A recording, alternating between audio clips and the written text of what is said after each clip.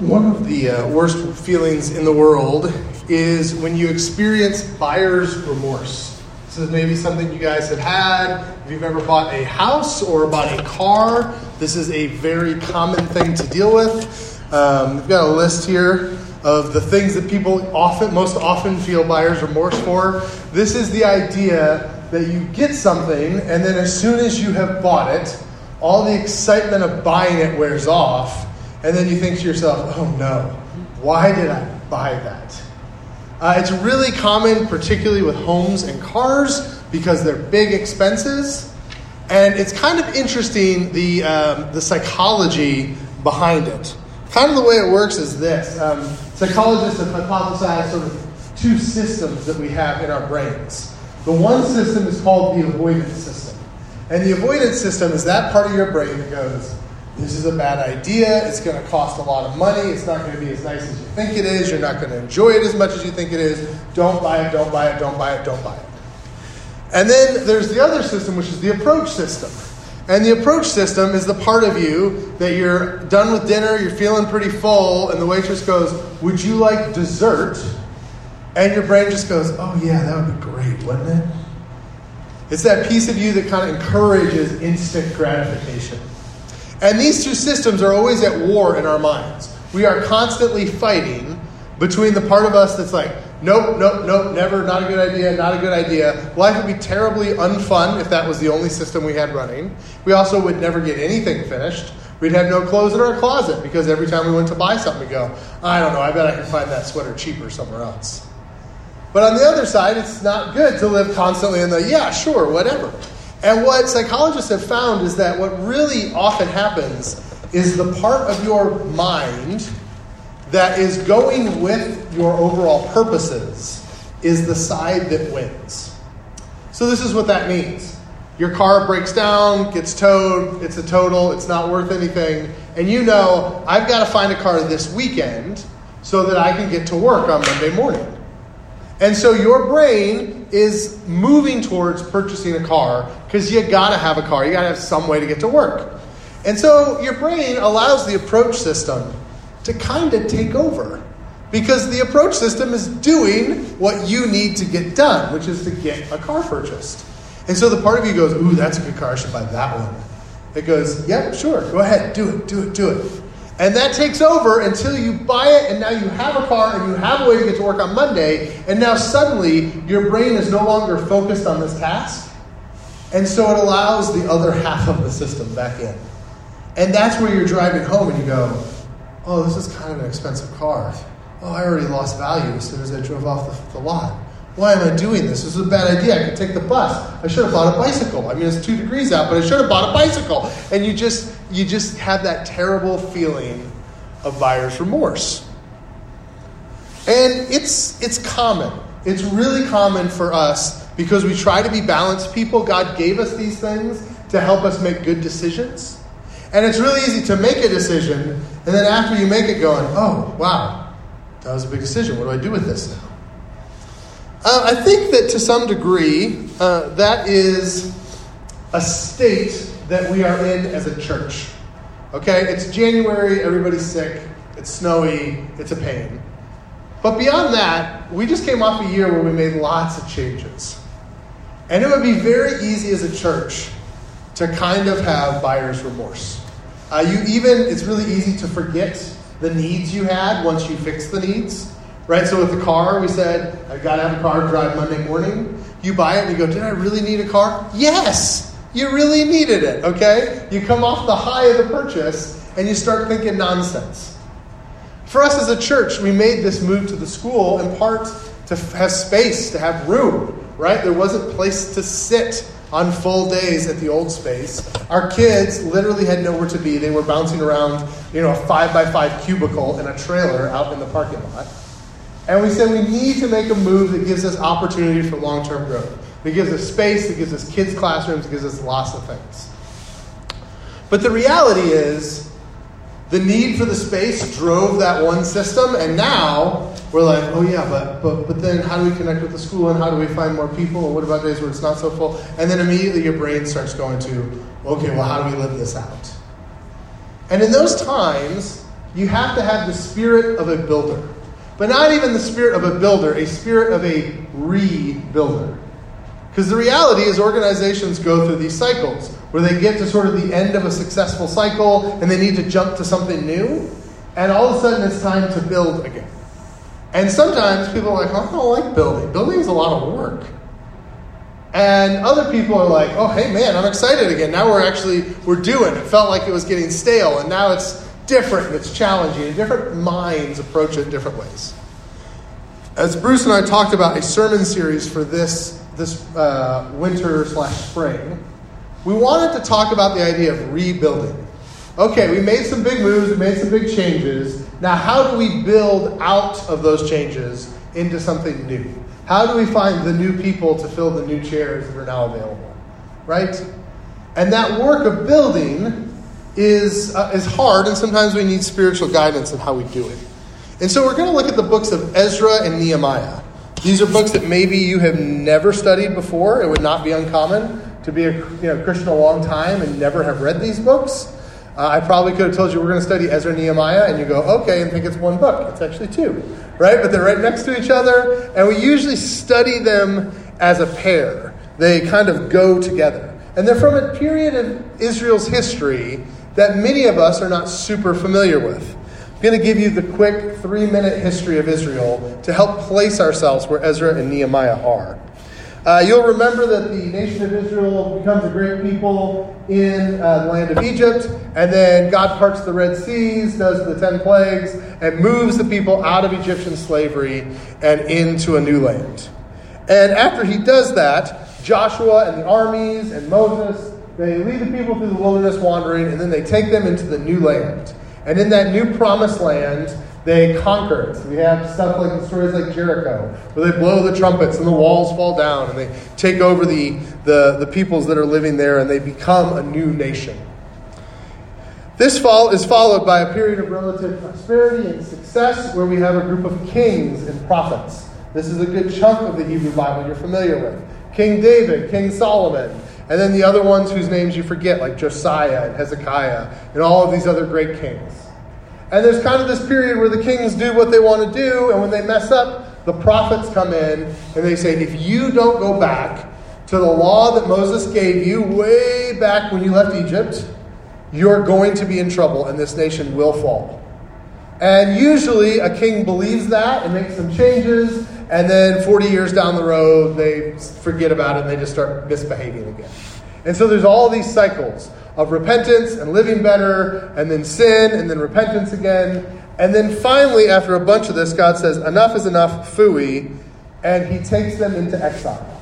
And so the prophet's warnings are not heeded, and so eventually God takes the people via the nation of Babylon. He comes in, he destroys Jerusalem, and he puts the people in shackles, and they're carried away into Babylonian exile.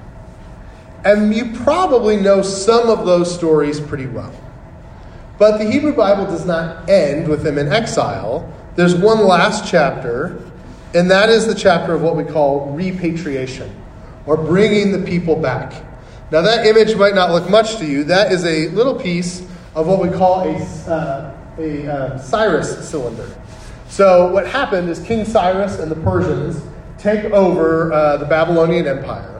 And the Babylonians' idea of how you conquered a people is you went into their land, you crushed their buildings, you destroyed their structures, and then you took all their smartest and best people, and you ripped them out of that country, and you put them under your thumb in your capital. So a bunch of Jewish people were uprooted from Israel and brought over to live in Babylonian exile. And it's not, some of them may have experienced slavery conditions, but it's more common that they would even be used like Daniel in special roles. They would be advisors to the king. They would have decent jobs in Babylon, but they'd be stripped of their culture. They'd be given new names that weren't Jewish names, but Babylonian names. And the idea was if you take out all the leaders and all the educated people, you won't have uprisings and revolutions. And this is the way Babylon did things. Well, the Persians take over, and Persians from the area we would now know as Iran. And they kind of take over the deal, and they have all of these captives that are living in Babylonian cities. And the Persians go, I don't really feel like this is working. We took all the smart people and all the wealthy people and all the capable people out of these countries, and we still have uprisings. We still have revolutions. And so the Persians' big idea is that instead of crushing the people that we take over, let's just placate them. Let's let them live in their own land and worship their own gods and all that stuff. And as long as they pay taxes, we don't care. Right? You see this even in the government, right? We went from literally 100 years ago yesterday, the United States government outlawed alcohol, right? Prohibition. And there's this feeling, we're going to stop people from being drunkards. And then they found that really didn't work so well. So they said, well, at least we'll tax them so that we make money while they're becoming drunkards, right? This is generally the way the Persians work with people. They said, we're going to let them live in their own land. We're going to let them do their own thing. They're just going to pay taxes while they're doing it. And so Cyrus makes this decree, and this decree here is on the cylinder. I think this one's in the British Museum. We have a few of them, where he says, hey, let all the people go back to their lands. And what's really cool is the text of this piece of archaeology is in the book of Ezra as well. The story that Ezra tells very closely follows what we know from items like this, is what the secular history also tells us, is how the king went about their stuff. So we're going to start out reading a little bit of Ezra, and this just sets the picture of what we're talking about. In the first year of Cyrus, king of Persia, in order to fulfill the word of the Lord spoken by Jeremiah, you may not remember this, but Jeremiah had prophesied that the people of Israel would only be about 70 years in exile, and then they'd be allowed to return home. In order to fulfill the word spoken by Jeremiah, the Lord moved the heart of Cyrus, king of Persia, to make a proclamation throughout his realm, and also to put it in writing. This is what Cyrus, king of Persia, says. The Lord, the God of heaven, has given me all the kingdoms of earth, and he has appointed me to build a temple for him at Jerusalem in Judah. Any of his people among you may go up to Jerusalem in Judah and build the temple of the Lord, the God of Israel, the God who's in Jerusalem, and may their God be with them. And in any locality where survivors may now be living, the people are to provide them with silver and gold, with goods and livestock, and with free will offerings for the temple of God in Jerusalem. Now, don't get too excited here. The way this is told in the Hebrew Bible, we're like, oh, Cyrus became a Jew. No. Okay, Cyrus had this thing as like a Mad Lib. Okay, there were just like gaps. And so here, he fills in Lord, God of heaven, Jerusalem, Judah. But for the people who were living in Egypt, it would have been the names of their gods and the names of their cities. And for people who were living in Syria, it would have been the names of their gods and the names of their city, right? Just fill in the blank deity and location to make people happy. Then the family heads of Judah and Benjamin, and the priests and the Levites, everyone whose heart had been moved, prepared to go up and build the house of the Lord in Jerusalem. All their neighbors assisted with articles of silver and gold, with goods and livestock, and with valuable gifts, in addition to all the free will offerings. So a bunch of these Jewish people pick up from where they've been in exile, and they go, we're going home. This is the post-exilic period, which just means post-exile, or the repatriation, where people move back, expats move back to the land that they are from. But you have to remember what they're moving into. Since they have been gone, it's not like they've been putting up condos and nice new houses in Jerusalem. They're coming back to destruction. They're coming back to chaos. Maybe there was some rebuilding by the people who were left, and maybe there's little settlements here and there, but the great Jerusalem has still got burn damage and ash over the great administrative centers. The temple is still a rubble of stones sitting on the ground. They're coming back to not a lot. And the commitment it takes them is really important for us to recognize. He's going, listen, you've got posh jobs here in Babylon, and you've been working for the king, and you've got all these opportunities, but I want you to pick up, I want you to leave, I want you to go back to the promised land. Everyone's like, yay, promised land. But remember, it's rubble. And you are literally building from scratch. Right? There's no McDonald's on the corner. There's no public restrooms. They're literally coming back to nothing. And they're being told, now you can rebuild your promised land. And it's really easy to forget how hard this is. And they have this real big challenge in front of them that they want to pay homage to the past, but they've got to move forward into the future too. And what does it look like to build something that is rooted in the past but's aimed at the future? This is probably a bad example because a lot of people hate this. This is Soldier Field. I don't know, maybe some of you are old enough to remember Soldier Field before it looked like this. I am a little bit, when I was in elementary school.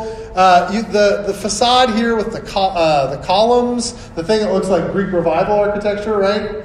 That is what Soldier Field used to look like. You went up, and there was just all of this old Greco-Roman looking stuff.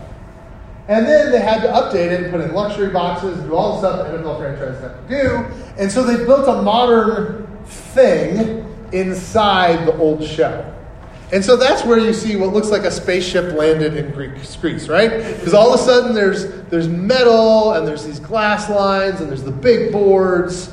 And it was a tricky project. A lot of people don't like the way it ended up looking, but it kind of gives the sense of what I'm talking about. They had this old storied building they loved, and they wanted to upgrade it. And so it ended up being something that was rooted in the past but aimed at the future. Something that still lived up to the echoes of George Halas and all the great Bear players and Dick Butkus and all this kind of people, but also that fit the needs of the modern world. And that's a really hard thing to do. It's a really hard thing to balance. Partially because we can be creatures of nostalgia. It is easy for us to be excited about the things that we used to have. Every once in a while, I hear someone fuss about digital music and about downloading music on your phone. I, as a millennial, don't understand this. I like downloading music onto my phone and living in the cloud. But I hear people go, oh man, I want a physical copy. I'm like, but the non-physical copy's in the air and you can have it at any time. No, I want a physical copy. And I hear people kind of say things like, man, I remember the good old day. You could go to the store and you could pick up a cassette tape of the album you want to buy. People never talk about the cassette tape getting eaten. They never talk about that thing where you're like, oh, don't pull too hard on it. It'll break in half, and then I have to try to tape it, and then will that work? They don't talk about taking ballpoint pens and trying to crank them. Nobody seems to remember rewinding and fast forwarding. Oh, I want to listen to the song. Instead of clicking it, I have to rewind, and then I'm on the wrong side of the cassette, and then I have to flip it, and then I have to fast forward because I rewind. We don't remember any of those things. It's just, man, I wish I could go back to the good old days of cassette tapes. And nostalgia can do that to you. I want to do that good old thing I used to do. But the reality is, you don't always want what you used to do. See, if you are rebuilding Jerusalem and you are working with the people that are there, there's going to be a lot of these conversations where you go, well, we need to rebuild it like it used to be. Well, was it good the way it used to be? For example, the pagan temples that got us in trouble with God and caused idolatry, that's why we got kicked out of here in the first place. Let's not rebuild those. Right? Oh, we got to rebuild Grandma's house. Grandma's house was ugly. Why do we want to rebuild Grandma's house, right? There's just kind of these challenges. I can imagine, and maybe you've been in these conversations, I think we should do this new thing. And someone else goes, yeah, but what about that old thing we used to have?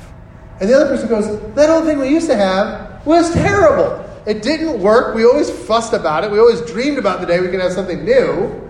I'm sure this is a very big problem for people that lose their homes in fires or earthquakes or whatever. There's the instinct, well, let's just build what we used to have. And someone in the family goes, what we used to have, we hated. And it's really hard sometimes for our minds to get through those things. The text really describes it in really a fascinating way. This is a passage where they start to rebuild. And they start by rebuilding the altar and rebuilding the temple. And this is what it says. Then they gave money to the masons and carpenters and gave food and drink and olive oil to the people of Sidon and Tyre, so that they would bring cedar logs by sea from Lebanon to Joppa, as authorized by Cyrus, king of Persia. In the second month of the second year after their arrival at the house of the God in Jerusalem, Zerubbabel, son of Shealtiel, Joshua, son of Jozadak, and the rest of the people, the priests and the Levites, and all those who had returned from captivity to Jerusalem, began to work, the appointed Levites, 20 years old and older, to supervise the building of the house of the Lord. When the builders laid the foundation of the temple of the Lord, the priests in their vestments with trumpets, and the Levites, the sons of Asaph, with cymbals, took their places to praise the Lord, as described by King David of Israel. With praise and thanksgiving, they sang to the Lord. He is good. His love toward Israel endures forever. And this is where it gets interesting. All the people gave a great shout of praise to the Lord because the foundation of the house of the Lord was laid. But many of the older priests and Levites and family heads who had seen the former temple wept aloud when they saw the foundation of this temple being laid, while many others shouted for joy. No one could distinguish between the sound of the shouts of joy and the sound of weeping, because the people made so much noise, and the sound was heard from far away. This is such an understandable human emotion. Hey, we're back. We're going to build the temple. They start to lay the foundations, and all the young people are like, woohoo, temple, because they've never had a temple in their life, right? They're excited. I'm finally going to have, we're going to be able to experience this. But it says the older folks. Remember, this is a 70-year gap. So this is 80, 90-year-old men and women who saw it burn to the ground when they were 10 years old. They look at it and they see the new foundation being laid. And all they can think to do is just mourn over the loss of the old one. Sure, we're rebuilding it. It's not going to be the same. It's not what we used to have. And it's fascinating that this moment of rebuilding, the Bible isn't like fakely triumphant. It's not like the people are silly enough to only be excited about what's happening. There's this acknowledgement of the mourning that when you go to rebuild something, when you move into the second version of something, when you're doing a 2.0 to use, software language, when you're starting again and growing again and changing, some people are going to go, this new thing rocks. And some of the other people are going to go, oh, this new thing isn't the old thing. And it's those two impulses we talked about with buying the car. There's some people who go, oh, no, this is never going to work. And other people are going, yes, this is going to be awesome. And it's a natural thing that happens within a community. It's naturally what's happening here. We have these two things at war within the minds of the people who are rebuilding. Here's where this gets important for us. I'm going to grossly simplify this into the two categories, right? There's two categories of people that simplify everything into two categories and those who don't. And so I'm going to create kind of a dichotomy here that's probably false. When it comes to religion and spirituality, there tends to be two kind of ways to look at it. The one way is to look at spirituality from a Snuggie perspective. Spirituality is about crawling up on the couch, getting a good book, a glass of coffee, a glass of wine, whatever your deal is, putting your arms in the Snuggie, getting cuddly, and just falling asleep on the couch and feeling comfortable and warm. And that's the way the church should feel. Church should feel like a big hug and super warm, and every time you come in, it should just make you feel really, really comfortable and accepted. Now, don't get me wrong, that's important, right? If we don't have a place we feel warm, we don't have a place we have accepted, it never becomes a place that can welcome those who are hurting and those who are suffering. There's others, though, that go, no, church is not a place for me to get comfortable and feel warm and accepted. Church is a place to change the stinking world. I see enough brokenness in the world. I see enough apathy in the world. I see enough people who are in literal Snuggies on literal couches doing nothing to make the world a better place. And so we're going to work together and we're going to make the world a better place. We're going to find places where there's brokenness, find places where people aren't treated right, find places where there's injustice, and we're going to work to make that a better world. And so there's a striving in that direction. Now, again, this is not everything. If that's the only thing you're doing, people are going to get exhausted, right? We have to have pieces of both of these. But a lot of times when a church strikes out in a direction, what you get is the tears and the screams of joy, just like rebuilding the temple. Because some people go, this isn't comfortable and I'm only here to be comfortable. Or there's other people who are going, I am only here to make moves and to make changes and to do things. Why aren't we're not doing enough? And of course, there has to be a balance. But Ezra and Nehemiah were people that picked up and went to do something. And this is because God is a sending God. It's because ultimately, when those two pieces of your brain start fighting, the part that goes, oh, I want to be comfortable, I don't want to take risks, I'm afraid about trying something new, and the part of you that goes, come on, let's do it, we have to remember that Jesus is kind of there egging us on. John 20:21 says this. Jesus said, peace be with you. That's nice. That's the snuggy stuff. As the Father has sent me, I am sending you. God is a sending God. God is a mission God. And so just like the people in Ezra and Nehemiah are sent to go and to build, similarly, we are sent to go and to build. Which means as we're in a new space, as we're doing new things, there will be bumps, okay? There's already bumps. Some of you have bumps in your back from setting up curtains today, right? Like there are bumps. But we do it because God sent us. And if we said, oh, I'm not going to do this isn't comfortable, that is not Christianity. If you want a religion that is about sitting around and merely being comfortable, I don't even know one, because most of them care about making the world a better place. And we care about trying to engage in our neighborhood and engage in our community and reach new people. And that means we take risks and we do new stuff that's scary and uncomfortable. Because when we do it, we're like Jesus, who took the comfort of heaven and threw it away, so that he could live in poverty and squalor and all the difficulties he grew up in, so that he could bring new life to people. It's my hope as we go through a new season that we have the ability to strike out and to do new things and to try new things, even when it's uncomfortable. And how our new existence here and the school and our new home and all this stuff, how it all shakes out, we don't totally know. But it's exciting. If you were here to help us build in the first place, we're kind of retooling into that mode where we're rebuilding and replanting. And for those of you who weren't there, hey, it's fun. Trust us. We've done this once and it was a good time. So we're excited about it.